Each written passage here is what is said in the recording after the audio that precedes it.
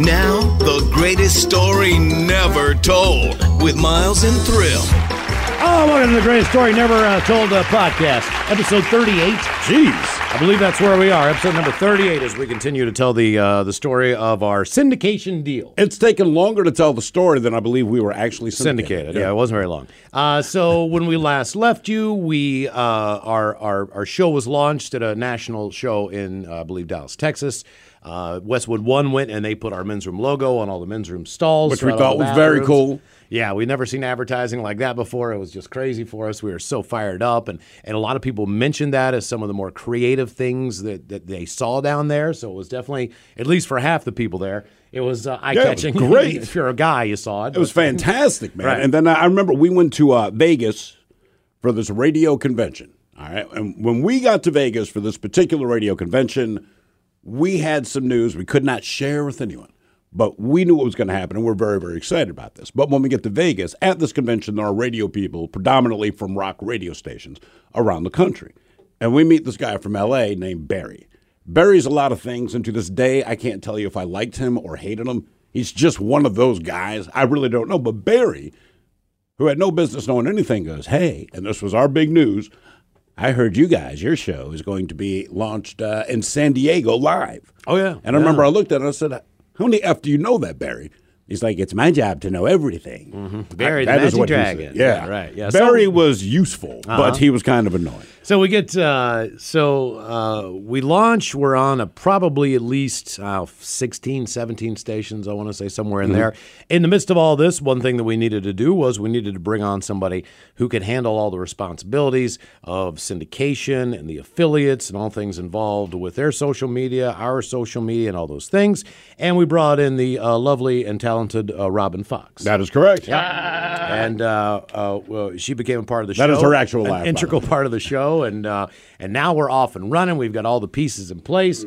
We are ready to go. Again, Dennis Green, the guy who signed us, who said, hey, man, I've never signed a bigger show, takes a job with another company. Not a big deal. We're launching it anyway. We didn't realize until wasn't great. In hindsight, now we know. But sure. at that point in time, it didn't matter. We're getting San Diego live. Right. And the whole thing is, hey, man, we just want to go on live. We've been on the nights and places and all this, but put us on live so we can interact and talk with people in an entirely different city at the same time. And, man, they launched a whole new station in San Diego. It's called The Machine. They did. And we were on some great radio stations. We were on in New Orleans on Bayou 95.7. They were one of the first to carry us. Obviously, 96.5 WCMF, Rochester's Classic Rock. We were also on at 98.9 The Rock, Kansas City's rock station. On those stations, mostly we were on from 10 until midnight. So they only carried 2 hours of the show. Same with 98 Rock, California's rock station in Sacramento, California. Portland's Classic Rock, 92.3 KGON, had us on late at night. Eventually, we got picked up at 1210 The Man in Miami. We were on some other stations, 98.3 The Keg, Fayetteville, Arkansas, Big Dog 97.9 Joplin, 97.9 CPR in Biloxi, Rock 105, Chattanooga's rock station, had us on as a night show. Probably our best shift. We were on from 7 until 11. Rock 95 in Grand Forks, North Dakota, had us as a morning show. KICA 980 Clovis, New Mexico, and KVOP 1090 Plainview, Texas, also had us as a morning show. Not only that, but a number of stations that had us for a little while and then dropped us. We were on in Lexington, Kentucky for a while. We were on in Alaska. We were on The Bear in Blacksburg, Virginia. We were on Rock 103 in Fayetteville, North Carolina. We had a lot of affiliates come and go. We were also on in San Jose for a brief period of time and did very well. But the key was, as Steve said, we wanted to be on live in the afternoon someplace because, like anything, when people can call in, it is a local show. And one of the things about syndication is they say, it's a national thing. Well, when you're on live someplace and you have the ability to call and talk, then it's local. Then it's local. So it's not rocket science. Yeah, we just wanted to be, and we get this, and Steve's right. We get this big break. This is huge. I mean, and anyone that's syndicated would tell you, like, this is you take Rush Limbaugh, who's very different than us, but he is on in a ton of markets. But a smaller percentage of that is he's on actually live. Sure. Right. So and he would tell you, like, look, you want to be live. I mean, that's your moment. Right. And not only that, but on a personal note and a professional note, My daughter goes to school down in San Diego. So I knew that that's where she wanted to go. I knew that's where she was going to apply. I had been to San Diego with Steve on a few occasions just to get out of town and have a weekend. If you've ever been to San Diego, you fall in love with it. The minute you get there, it's just a beautiful place. It's a beautiful spot. It's probably the most beautiful city in North America as far as if you like sun, the beach, and all that. If that's your speed. And women. Yeah, this is a good spot to be. So not only do we have interest in doing really well there, but potentially when you're in these situations, and if you are live, we have radio stations down there, obviously, and we could go down. We could broadcast our show from San Diego, California. I could see my daughter. We could spend time down there, even if it was just a week or two a year. You know what I mean? To get out of the Seattle crap in the middle of December and just go down to San Diego, and we could have done a month down there if we wanted to. Obviously, with Steve's kids that wouldn't happen. But we do 3 months. Yeah, exactly. We could have done. So we are fired up, and the idea. Behind the radio station, in my mind, was a brilliant format idea. I do like this. It was basically just, look, man, we're going to give you entertaining talk shows. We're going to be the home of the San Diego Padres baseball team. We will have comedy. We will have all kinds of just great shows in between. So it's more of a just variety style and music too, and rock music in between. So there was all these different things. It was just this radio station that had a little bit of something for everybody. And of course, being on the West Coast, we were going to do our normal time slot from 2 o'clock until 6 o'clock. They brought in a guy who was more of a sports guy for the Padre aspect of it, and put him on at midday. So he was the midday guy initially, and on at night, I want to say it was going to be focused on like Padres baseball, music comedy, or whatever the deal was. So we were fired up to be on this machine of a radio station, and that's what it was called. It was called The Machine. And then they hired a morning show. Yeah, and he did not start on the same day we did. So the day that the station debuted in San Diego, it's fresh, it's new, it hasn't been heard before. We're there from day one, along with the guy that was on before. So I want to say those two were locked in. The morning show still had not started broadcasting yet, so I want to say they started with music, and they kept saying, hey, this show's coming, in a week or whatever it was. But on this day, do you remember, Mike? They were actually playing our show from the day before in the morning. Okay. Oh, that's right. Yeah. Okay. Yeah. Well, and it was great. We got a couple calls from San Diego. We thought, all right, this is starting to get juiced up.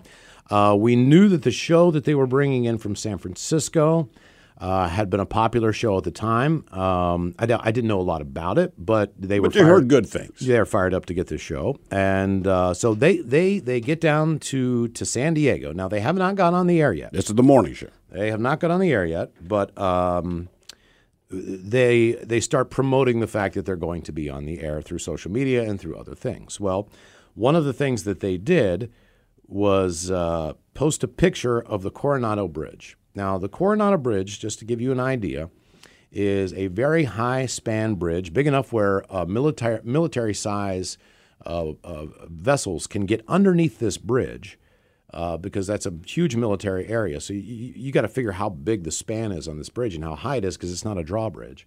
So any kind of battleship or any kind of huge ship can get under this thing. Because of that, it is a notorious place where people commit suicide, much like the Aurora Bridge before they put the fence up here in Seattle. That was exactly what it this was. And it's known in San Diego. I mean, they know what it is. And you know what? I every time I go down to San Diego, I think to myself, what a beautiful place this is. Like, what has happened? How bad could things be? It's not going to get any better than this. In your life. Lo and behold, just to give you an idea, my wife and I are down there. After all this happened, we go down either to run in a race or, we went down for the Holiday Bowl. That's what it was. Right. Washington State was playing in the Holiday Bowl. We went down there. It just so happened to be when we were down there. We just wanted to get out of the Seattle gloom for the winter. So it was cool because there's all these Wazoo fans down there. They're partying. They're having a good time. They're playing Michigan State or somebody. I can't remember who they were playing. It's irrelevant. But anyway, we're coming back from Coronado, and there's a truck that stopped in front of us. The guy opens the door. He gets out of his truck. He goes around the side and looks over the edge. We're like, what is he looking for? And then he jumped. And this happened right in front of us. We were going the opposite direction. He had his hazards on. People were getting out of their cars trying to stop this guy. So that stuff is for real. So it's a reality of life if you're in that area. It's a big military area. Obviously, sure, people have a hard time. So on social media, the morning show put out a tweet or a Facebook post of a picture of the Coronado Bridge. Understand a couple things about this. Number one, it wasn't their photo. It was someone else's. Then they did not ask permission to use it, which became a whole nother issue. Correct. That's a big no-no. You don't use other people's material, right? The wording, I believe, was jump into a new morning show.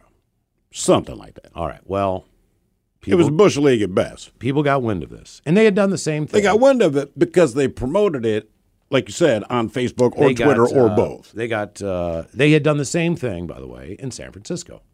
So, but this time it was the Golden Gate Bridge.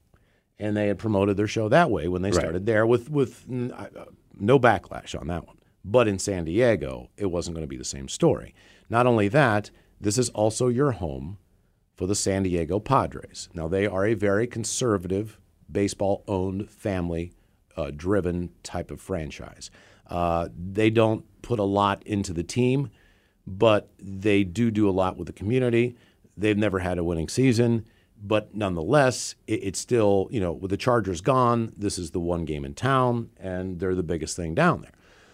They did not find this funny. Well, you got to keep in mind, San Diego freaked out, and they kind of contacted the Padres to say, "How can you be part of a station?" That was the fans' gist, point. right? Padres have nothing to do with it, and the Padres, because this is a new station, this station is also new to the Padres, so the backlash is even more severe. It's not like they're in some heritage station where you'll find a way to forgive it. They go, "Wait a minute, you guys moved from whatever station they had been on to this brand new station, and the first thing we really get, the first taste." Are these guys, and to make it worse, the morning show that put that ad up, there was backlash. They could have saved this, all right? Like anything, a lot of times when you just apologize and say, and honestly, God, didn't realize the impact. People are fairly forgiving. They understand because we all F up. What they did is I guess the thing that everyone does now. They doubled down. They don't. I mean, like F you. And again, we're like, well, this is really stupid because if I want people to listen to the show, what I don't do is tell them to go F themselves. So this is now getting worse. The Padres are getting dragged into this. And again, the Padres have nothing to do with this, but they just signed this contract. So based on the backlash there and everything else. And they want to back out of it. And it was a big deal for our company to get the Padres, took them from another company down there. And this is their first impression of this new company. So sure. So long story short here on this, they fired that morning show. They got rid of them, all right? Yeah. Keep in mind, they never broadcast. Yeah. They got fired. They were never on the air. They never did a show. We were the only show that was on live in the afternoon. There was a guy who was on Midday Live. That's not true.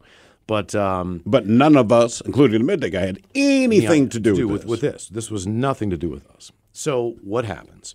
The company meets with the Padres, and the Padres basically say, hey, look, you need to get all the crap off of that radio station, and we need to figure something out. It doesn't reflect our values. Yeah, our company's response was to turn it into an all sports station, and call it the Fan, which is a pretty known moniker in the world of sports talk radio.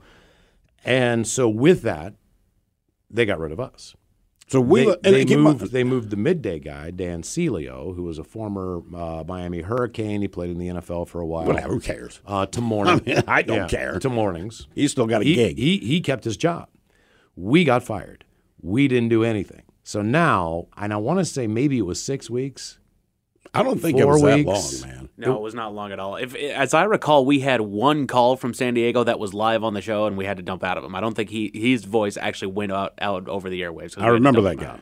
Yeah, okay, we were not on long, and we did not. But we lost our first live gig, and that's what you're fighting for. It was just absolutely crushing. So they killed the format. They took our show off. They fired the morning show. The station flipped to sports. They put sports lineup on. The Padres are happy. Obviously, they're not playing baseball now. Right. But either way, it was just we were thinking maybe there would be more of these types of opportunities. But even if there were, in our minds, San Diego was pretty special because just it's huge. The city itself, if you're going to go someplace and spend a weekend and tour the radio station or hang out with listeners in any of these markets. But we did get one other live opportunity. Well, we did. We did. We can save it. Yeah. This was. Come on, Mike. This is even more. This is even more ridiculous than that. But side note. So the show that they fired. Okay. The guy that's responsible for this, who got this whole format canceled. He got it canceled. He got us fired. Yeah. They said, hey, you screwed up. You're not a good guy. We're firing you, but we're going to put you on an afternoon drive in Los Angeles. Right. So this guy, he was put in timeout. He got it. I mean, he got it bad. I mean, they really laid the hammer down on him. And then furthermore, within a year after this, then they moved him to mornings. Mm-hmm. So then they said, well, then really F you. How dare you? Here's mornings in L.A. for what you did. Yep. That's where we are right now. We'll tell you more later. You've been listening to The Greatest Story Never Told with Miles and Thrill on radio.com. Oh, man! A Double Flush production.